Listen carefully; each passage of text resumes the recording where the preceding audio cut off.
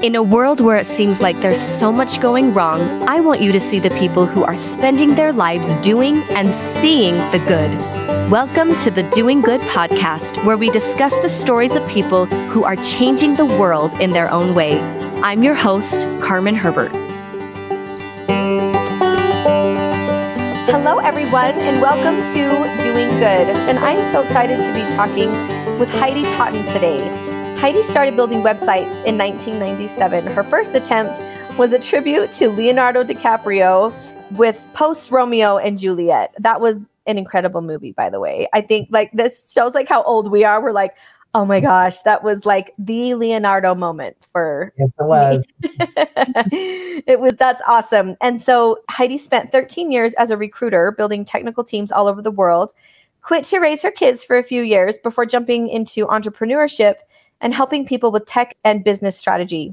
She runs the Tech Tribe for coaches and mentors who want to create an online business that integrates their website, membership site with courses and services, email autoresponder, and appointment scheduler, which that sounds awesome.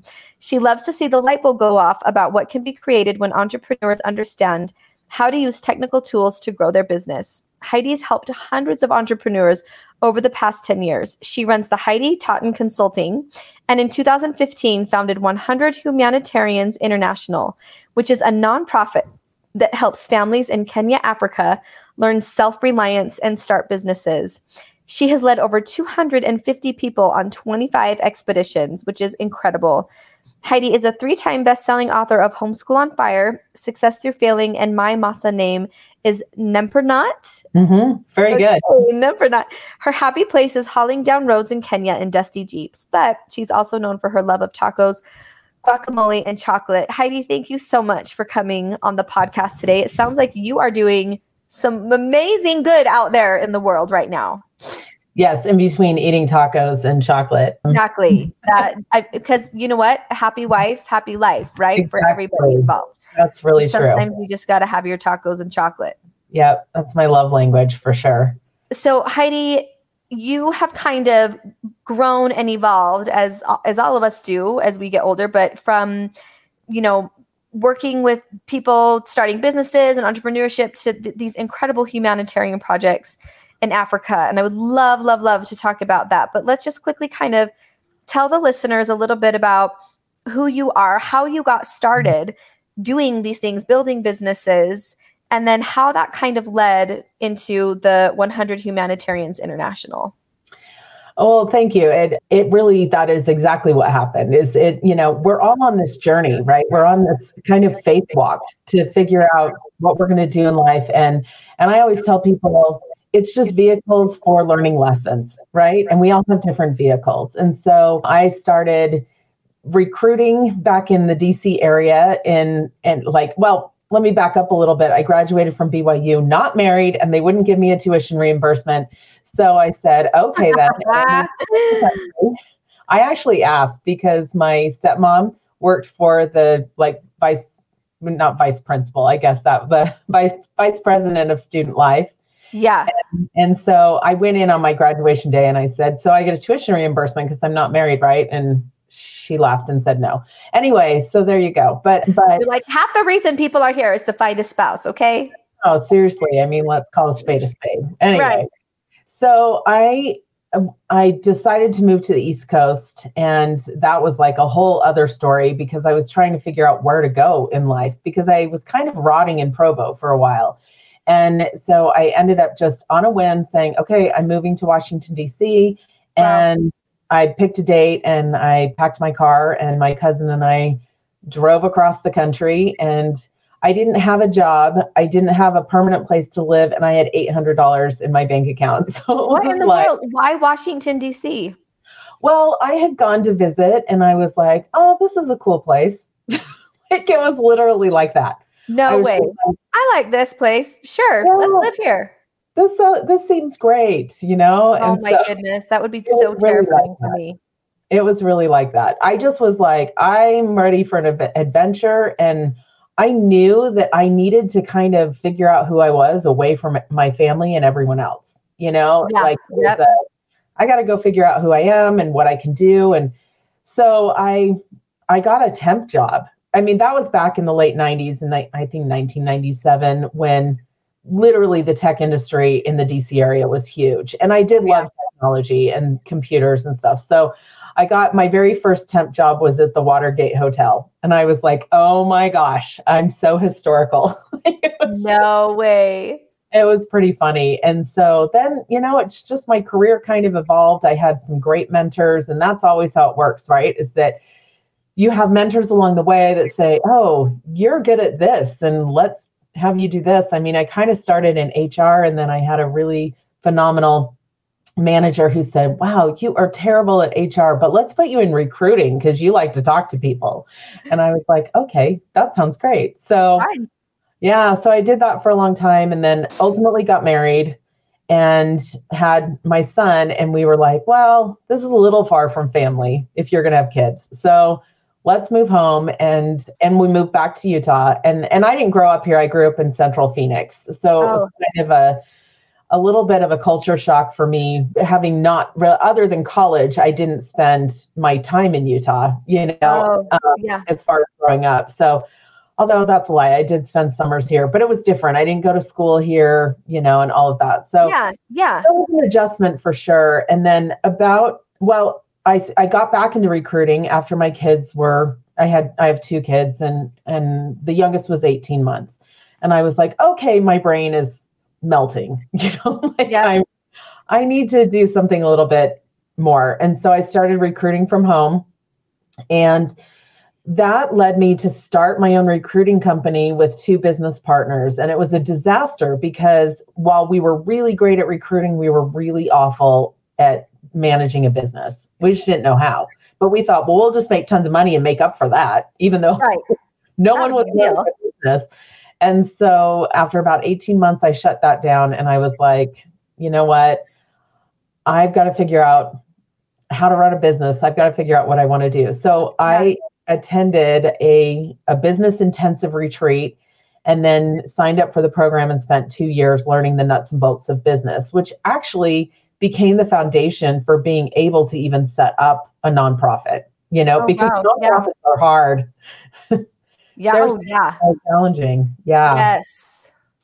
So I got into the entrepreneur world. A lot of solopreneurs, went to a lot of business training and business conferences and things like that. And ultimately had a group of entrepreneur friends that said, oh, you should go to Kenya with us. And I was like, why? I mean, there's like 50 countries that I'd rather go to, but whatever. Yeah. They were kind of persistent. So I said yes.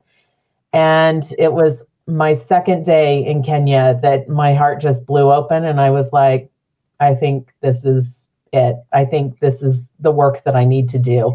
And that everything has led to here. And of course, that was like the beginning of all of the challenges and trials and lessons that come from, starting a humanitarian organization, especially because I didn't have a clue as to what I was doing. Yeah. Would you say it's almost better that you didn't know the work and the pain, so you really could be like, I'm going to throw myself into this. If you would have known, you would have been like, never mind, way too much work, way too much hassle, can't do it. It's just baffling. Like when I look back, because we just celebrated our 7th anniversary last week. And when I look back, I'm like, I did all of that. No wonder I'm so tired. Yeah, right. Exactly. It's so much easier now compared to back then when we were. I'm sure. Yeah. Well, so let's talk about the 100 Humanitarian Project in Kenya. So when you got there, what was the mission? Was it just help build schools? Was it food? Was it, work for women? What was it exactly that you were doing when that first time when you went out there? So that first trip was really about teaching workshops in personal development and life vision, like creating a vision for your life, and which was great. But my background is in family science. And I was like, wow, there are so many other things that I see here that need to be done, and really, like, we went to schools and we went to an orphanage and we did all of that. And I was like, who's helping the individual families? Because, like if you're not strengthening the individual families, then sending kids to school and then having them come back to their family of origin which is poverty and exactly the same, is not really going to work very well. And so that was one of the major reasons why I went back. Was I was just like, we need to work with individual families. We need to work on making sure that they have sustainable food, making sure that they have water, making sure they have all of these things. And what I realized, and of course I was like so noble. Oh my gosh, we're going to do this and this and this and save the world. And then I was like, wow. In the first 3 years, I think we worked with like maybe 15 families. And it was kind of painful, because it was like we didn't have the system right. So we were really making so many mistakes. And while there was still some good, I was like, this is a lot of work for very little return on doing, Right. I mean, we had this whole business box for families idea where we would donate a cow and then goats and then chickens and then gardens. And that was like $1,000. And then the cow would die. And then we'd be like, okay, well, that was a really expensive mistake. Totally. So we flipped that whole model in our 3rd year. And we said, okay, let's start with gardens. And if they can take care of the gardens, because if gardens die, it's not very much money to replace the plants. Yeah, but compared to a cow. You're kind of out of luck, And so we flipped the whole model and we started saying, all right, let's start with gardens. And if they show stewardship over the gardens, then they can earn a chicken business. And then at Christmas, we do goats and stuff like that. So and that worked. And we were doing square foot gardens because that's what I had learned how to do. Yeah. And then one of our community directors came to us and said, okay, these square foot gardens are expensive and the termites are eating the wood and we have to cut down trees, which is, that's not a good thing to do in Kenya where they're facing drought. And what about these mesh plastic bags? And they're vertical bags that are made out of like shade fabric, right? And then they punch holes in them and they take up about 3 feet of space and they grow 120 plants. And so he shows me this. I'm like, oh, let's do that. How much are those? Those look better. And so we started doing that in 2018. And then we did several families and we did a community garden. And then I was introduced to Brian Paul, who's the president of the USANA Foundation. And the USANA Foundation is all about feeding the world, but they didn't have a sustainable project. It was just, they're like, well, we're giving out these food boxes and things like that, but, we don't have anything that's really consistent. And so I walked into his office and, if you can't tell, I'm a little, okay, let's do this thing, assertive. There you go. I was going to say bossy, but I basically kind of, pestered him to death until they said, okay, let's do a pilot project and we'll fund 200 families and let's really start this. And we said, oh my gosh, this is so amazing. It was the coolest thing ever. And then we got 30 families done. We, brought on, we have a whole garden team. Now this project employs over 50 people in Kenya. So it's really huge. But back then we had our little garden team of 5 boys and the leader of it is a kid named Vincent that we sponsored in school. And it was just, we were kind of trying to integrate all of the kids that we had sponsored in school and so that they would have jobs and stuff like that. And we got 30 families in and then COVID happened. And it was like, of course, COVID happened. Of course.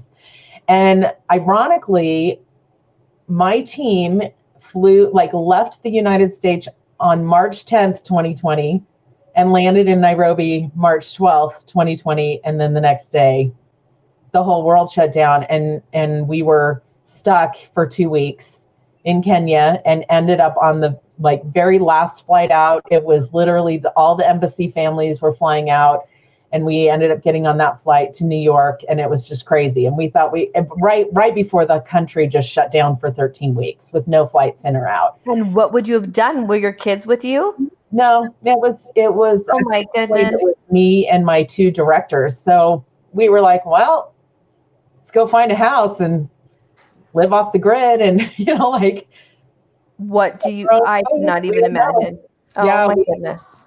I'm sure that our team over there had a plan for us, but they weren't letting us know about it because they wanted us to really make every effort to get out. But all of our flights were getting canceled. It was crazy. So there we are, and we've got 30 families done, and the country shut down. And in the meantime, we were building a guest house for all of our teams to stay in on the Masai Mara, so that we would be able to like build that project. And we have 5 acres. We're building a cultural center to help preserve the culture and traditions of the Maasai tribe in that area. And so we're trying to build a guest house, run these projects. The country's shut down.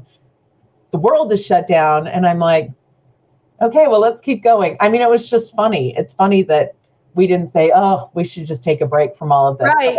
Like, no, we need to keep going. And so as soon as our team could, they started sneaking into families and building more garden towers. And it took a full year to complete those 200 families.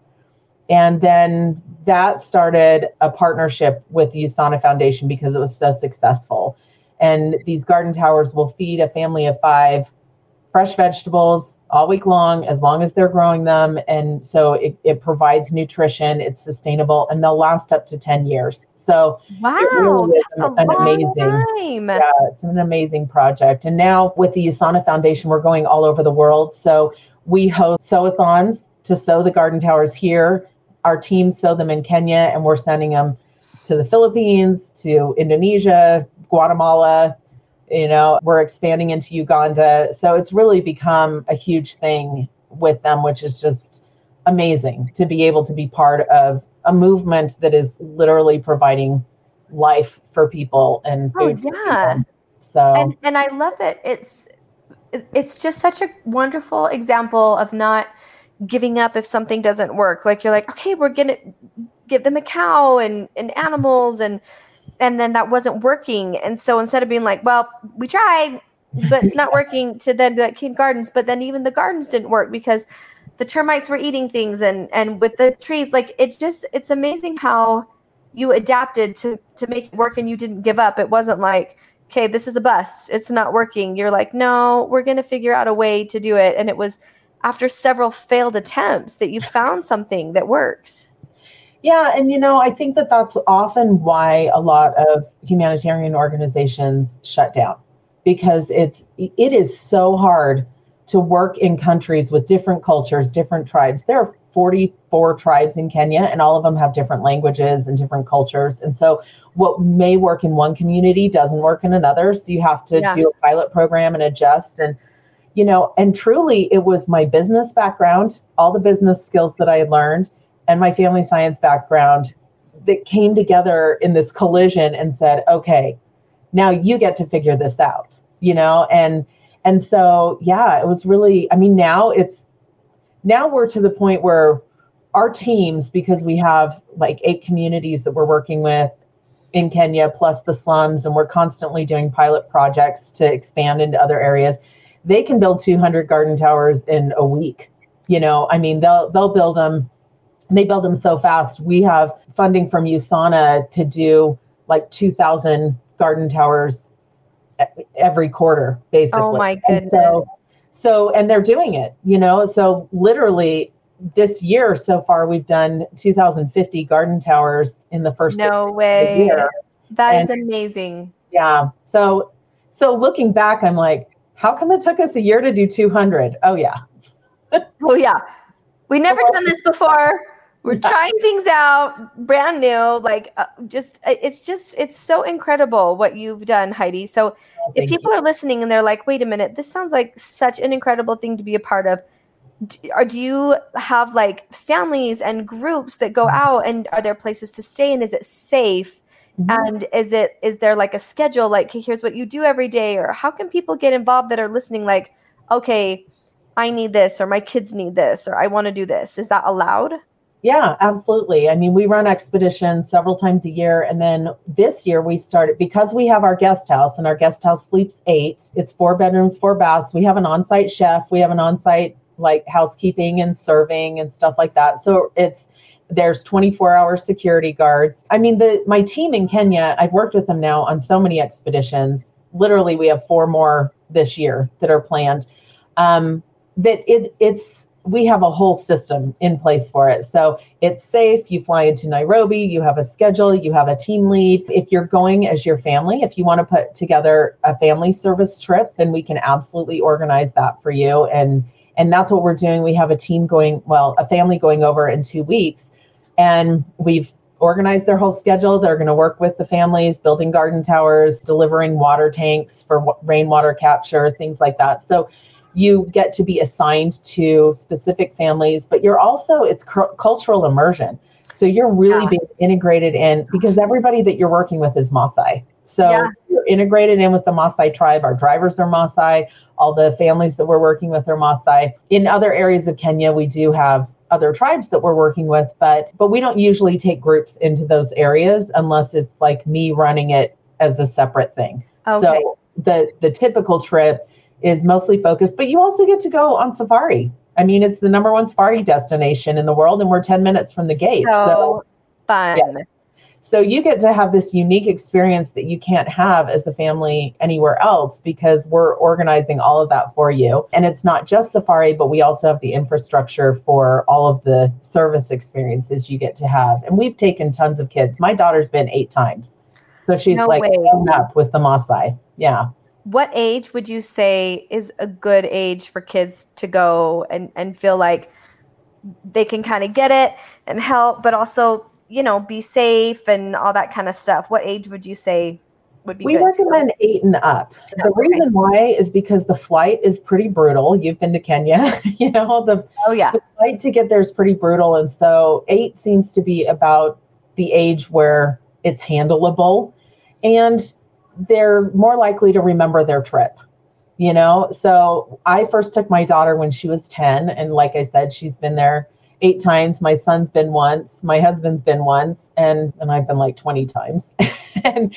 and so she'll look back on pictures and be like, oh, I vaguely remember, first trip, but not specific details. But now, she goes at least once a year. And now she's like, obviously knows everyone. She participates in projects. She actually helps lead training in some of the things that we do. And so it's been pretty amazing to see how she's developed over the years. And of course, all the Maasai have watched her grow up, and they have their nicknames for her. And I'm like, it's so weird. Like, that is such a different world for you to grow up in. Oh, completely. When my husband and we went in 2006, I'd actually won the trip from Fear Factor. And so we went to, same thing, we flew into Nairobi, and then we did the Safari Club and a bunch of other stuff in Kenya. And then the last couple days, we took this tiny little plane out to the Maasai Mara tribe.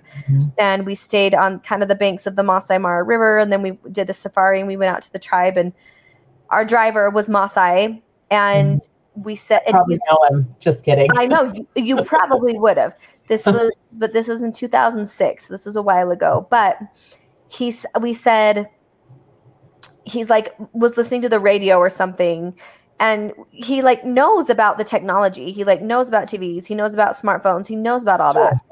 And he's like, and then he leads tours of tourists, coming on safaris. And we're like, and he chooses to stay. He chooses to live there. And we're like, why do you, like, knowing what's out there, sleep in these mud dung huts with nothing? And he's like, it is such a peaceful life for me. He said, I have a home, like he has like an apartment in Nairobi or something too. And he said, I choose to live this life. I choose to live out here. I choose to be here with my family and with, my, people that I grew up with. That he said, it's just such a sweet, peaceful life. And it is completely different. It's like an ancient way of living. And he's like, I enjoy it. I'm happier when I'm here. When I go back into the city, it's the rat race of everything, and it's hustle and bustle. And he said, there's, obviously pros and cons of both lives. He's like, I would rather live out with the tribe out here on the plains than back in the city. And I'm like, I cannot even imagine that. Like, it was so hard for my American mind to imagine, like, literally being out in the middle of nowhere with lions and elephants and wild animals with nothing. I'm like, what do you do all day? Like, what do you do? And they're like, you just live. Like, you just live. I would say after 20 trips, I have a greater understanding and appreciation for it. It's interesting because the traditional Maasai are very traditional. It is what they know. It's how they grew up. It's how they feel comfortable. And, it was so funny. We actually built, we're building a cultural center, and the land is our executive director. It belonged to our executive director in Kenya and his family. And so his mom lives right behind where the cultural center is. And so I got super ambitious. His father passed away in 2017. And I was like, I'm going to help take care of his mom because she's my Maasai mom. And so I was like, we're going to build her a house because she just had a manyatta, which is the mud huts. And I was like, we're going to build her a house. And so we helped build this beautiful 2-bedroom house. It's got a living room and a kitchen and everything. And I was so excited for her. And then it was funny because I went to go and visit her. I think this was last April, and the house was finally finished. And she said, and she doesn't speak English very well, but her granddaughter was there who spoke English. And her granddaughter said, oh, she wants you to see her kitchen. And I said, okay. So we go around the corner and there's a manyatta sitting there. And I go in and there's the fire and I sit down and I looked at her granddaughter and I said, where does she sleep? And she said, right here. And I'm like, okay. Not in the house. To the family. Yeah. They'll sleep in the house and different, children and nieces and nephews and grandchildren and stuff like that will sleep there. But and I said, okay.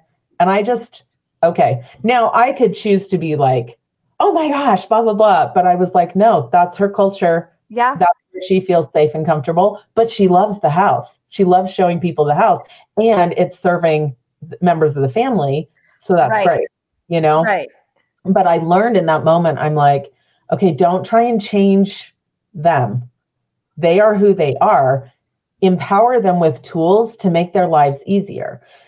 As you mentioned, they live with elephants and Cape buffalo and lions. What we discovered last November was that a lot of the women, they have to go walk for water 3 times a day, right? Yep. We hear about that all over the world. But when they walk to water 3 times a day, they're sharing their water source with elephants, Cape buffalo, and lions. So their lives are in danger every single day, every time they go to get water. They can't bring their kids, so they have to find someone to watch their kids. This takes like 6 to 8 hours of their day just gathering water. When do they have time to do anything else? Right. Like their entire day is made up of gathering water and figuring out how they're going to feed their family. And so I started looking at it like, okay, what can we do to bring water closer to them that's safer? Like we could drill a borehole at our cultural center. It's expensive because they have to go down so far because they have to bring in the big rigs and, the water table is pretty low and stuff like that. But I was like, if we can drill a borehole there, then we can pipe the water out to access points closer to the road where the animals don't go. Oh, yeah. And, so I'm like, that will make their life easier, but we're not changing their culture. And we're not changing their traditions. Yes. And that's really important to me all over the world. Give them access to better tools and better resources, but don't try and change who they are. And certainly don't turn them into Americans because we've got our own problems, Yep. I love that you are coming up with solutions like that it's because when they do go walk for water, it's the stories that they tell, it's socialization, it's so much more. And so if you take that away and you put indoor plumbing in there, a part of their purpose would feel lost. They would lose their community. Mm-hmm. Yes. Yeah. And so I think it's so great that you look at a culture like that and say, okay, how can we make this safer and yet still have them feel like, but this is my purpose, this is what we do, this is tradition, and keep those alive too. Mm-hmm. I think that's so important and so cool that you're able to do that. Has there ever been an experience where you've been there that was kind of nerve-wracking or scary with either with animals or people? Yeah, one time it was actually a demonstration in the road, and we drove up in the Jeep, and we were in 2 different Jeeps, and one of the Jeeps went ahead and was able to get past, but there was a barricade, and I can't remember what they were protesting, but they were burning tires and stuff like that. We were sitting at the front, we were towards the front, and all these cars piled up behind us, so we couldn't turn around to go anywhere. And I mean, we couldn't have anyway. There's like one road, and so we waited there for a while, and it was getting hotter. And finally, I think there were 9 of us in the Jeep, and one of the women said, "I really need to use the washroom." And I was like, too bad. I mean, that's fine. There's a bush over there. I mean, but that's it. Like there's no washroom around here, which is, like we do outdoor latrines all the time. And so anyway, so she was like, well, I could cut off this bottle. And I think it was like an ASEA bottle or something that was she's like, I could cut it off, make it. And so I told our driver, David, I was like, hey, Gigi needs to use the washroom. So she's just going to cut off this bottle. And this was like probably our 4th trip. And he's like, no, like now it would be, I wouldn't even care. But he was, no.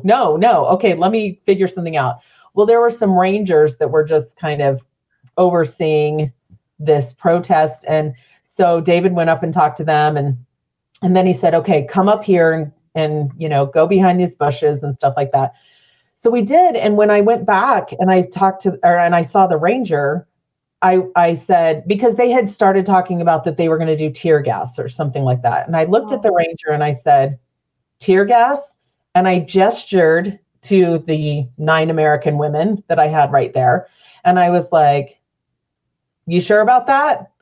And because we were right in front, and the big thing is they don't want scandal. They don't want there to be problems, like they want people to feel like they can come and be safe and go on safari, and tourism is a huge part of their GDP, Yes. And so all of a sudden the protests broke up and we drove through right after that, so I didn't ever feel unsafe because we were mostly just sitting there, but I was like, okay, it's time to move this along, Yes. I've never had situations in every case, our team can handle it. Like our drivers can handle it. They're Kenyan. They know what they're doing. I've never felt like our lives were in danger. The only really scary thing was when we were stuck in Kenya. And then it was like, how are we going to get out? But I didn't feel like we were in physical danger at all. I've never felt physical danger in Kenya. And I get it. You can read online and it'll be like level 3, alerts for terrorism and stuff like that. That's really on the Somalia side of the country, which we're nowhere near it, so, but people go on safari all the time and that's the area that we're in. So no, there's never really, I mean, I've never had any fear of that at all. I know that that's a big fear for others. What I tell people is I'm like, listen, you need Kenya far more than Kenya needs you. You need the peace. You need to experience a different culture. You need to just have time to just be out in nature and experience the funniest thing that happens is that people on our expeditions will say to me, what time are we doing this? And I'll say, what difference does it make? Do you have someplace else you need to be today? Yeah. I'm like, we don't go on a time schedule. And next we're going to do this, but I don't know what time that's going to take place because we're not all looking at clocks. That's an American construct is, being on time. That's not something, unless you're going on safari and then you have to be there at 6 a.m. But beyond that, they live at a different pace, and it's a pace that we need to see and experience so that we can implement it more in our own lives. Like I know how it's changed me doing all of these trips, that even in the US, I'm like, slow it down, Heidi. You don't have to get everything done all the time in one day, So I love that concept. I love that concept of not looking at a clock. And it's our whole lives are run by, okay, and then at 11:30 we're doing this. And then at 2 o'clock we're going to do this. And 4 o'clock is this, instead of, well, when we're done with this, then we'll do that. It may take an hour, may take 4. That would be really hard to adjust to. That would be a difficult thing to kind of wrap your mind around, like, wait, but I need to know when, because I like knowing when something's done. I like having a time frame for everything too. So that would be difficult. But I do think that like you said, we need that culture, that experience as much as they need our help in humanitarian work. We can bless each other's lives for sure. Oh, for sure. I've learned far more from Kenyans than they've learned from me, just about life's lessons. There's such a peaceful people, and yet they have so many challenges, and yet they're so happy. I'm sure you experienced that, where it's like, yes. Wow, they have nothing and they're happy, and we have everything and we're not. Yes. So it teaches you a different level of gratitude. But, some like 25% of people who come with us on expeditions come back. No way. Like, I need it. I need it in my life. So tell people that are listening right now, where can people go to find out more about the expedition, signing up, when they are, how to get involved, if they're like, hey, this sounds like something I want to do? Well, we're everywhere. Obviously, our website is 100humanitarians.org, the number. We're on Facebook. We have a group and a page. The group is pretty active. I'm constantly updating people on the projects that we're doing. Every donation, like it's 100% of your donations go to the projects. So I have like this radical accountability of replying or making sure that people know and can see where their donations have gone. So it's not just in a black hole somewhere. So I'm constantly updating that so people can see what they're doing and what they're contributing to. I post when our expeditions are. You can also just reach out to me and, message me on Facebook and say, I want to plan a trip for my family. What does that look like? And we can put that together. It's obviously based on the activities that you want to do as well. Awesome. But we can put that together for you. And, you can see pictures of our guest house, and it's really nice. We have the best chef in Kenya, truly. Oh my goodness. And Kenyan food is amazing. Mm-hmm. It really is so good. The fresh fruits and vegetables. And I mean, it's incredible. I'm like getting so excited. I would love to do something like this with my boys so badly. How old are your kids? Well, my youngest is 7. He'll be 8 next year. Perfect. So like next year, I'm going to be contacting you. I'm serious. I would love to do, and just for them to just see like, oh, wow, we are so lucky and so spoiled. Well, we just had a family that got back 2 days ago, Becky McIntosh, who, she's one of our team leads, and her family just went over. She runs an expedition every year as well, every February with her husband, Scott. And so Becky and her son, Tosh, and his wife, Maggie, and their 3 kids, and then Maggie's mom, they all just went over, just got back a couple of days ago and did a family trip and just loved it. And in fact, Becky said to me, she said it was Tosh's favorite trip ever, and he's been all over the place. No way. That is amazing. Yeah.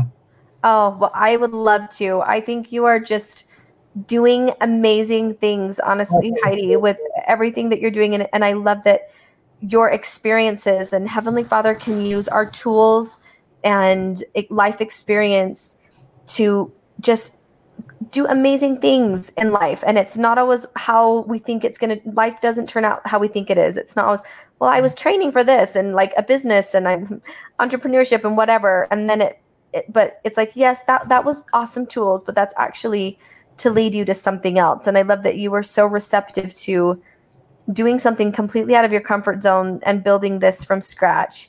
And you are blessing so many lives. So thank you for coming on the podcast, explaining a little bit more about what you do and how people can get involved and really help change the world. Thank you for all the good you are doing. Oh, thank you so much for having me, Carmen. It's really fun to talk about it. And, obviously it's one of my favorite topics. Yes. And it has been such a faith walk, and it really is amazing when you see how God trained me for this starting 20 years ago. Yeah. And we joked at the beginning about me not being married, but back in Virginia, I attended Institute. I was an Institute teacher. I was on the Institute Council. I had all of these experiences as part of that had I not had those experiences that taught me how to rely on God for these types of things. And now I'm just like, what are we doing today? Yep.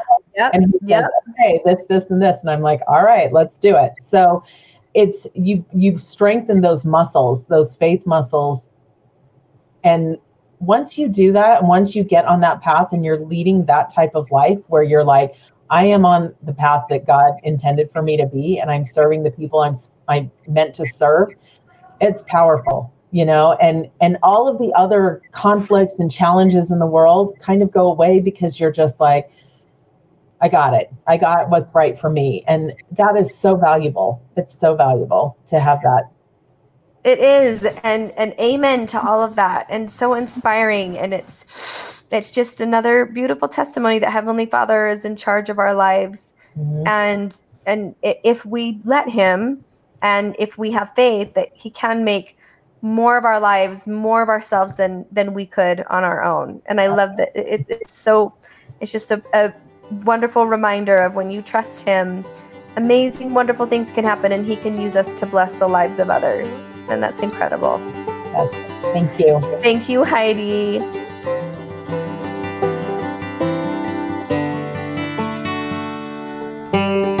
I am Carmen Herbert, and I'm so excited to tell you about an amazing app that my whole family loves. It's called Our Turtle House, and it's full of literally thousands of hours of full-length talks, just like the old Talk on CDs or Talk on tapes, from some of your favorite Latter-day Saints speakers like John Bytheway, Meg Johnson, Hank Smith, me, and a ton more. Plus, there's podcasts, firesides, devotionals, come follow me resources, and entertaining content your whole family will enjoy, truly, all in one little app. And you can use promo code DOINGGOOD, all one word, at checkout, and you get a full month free. So check it out and sign up at ourturtlehouse.com. See you soon.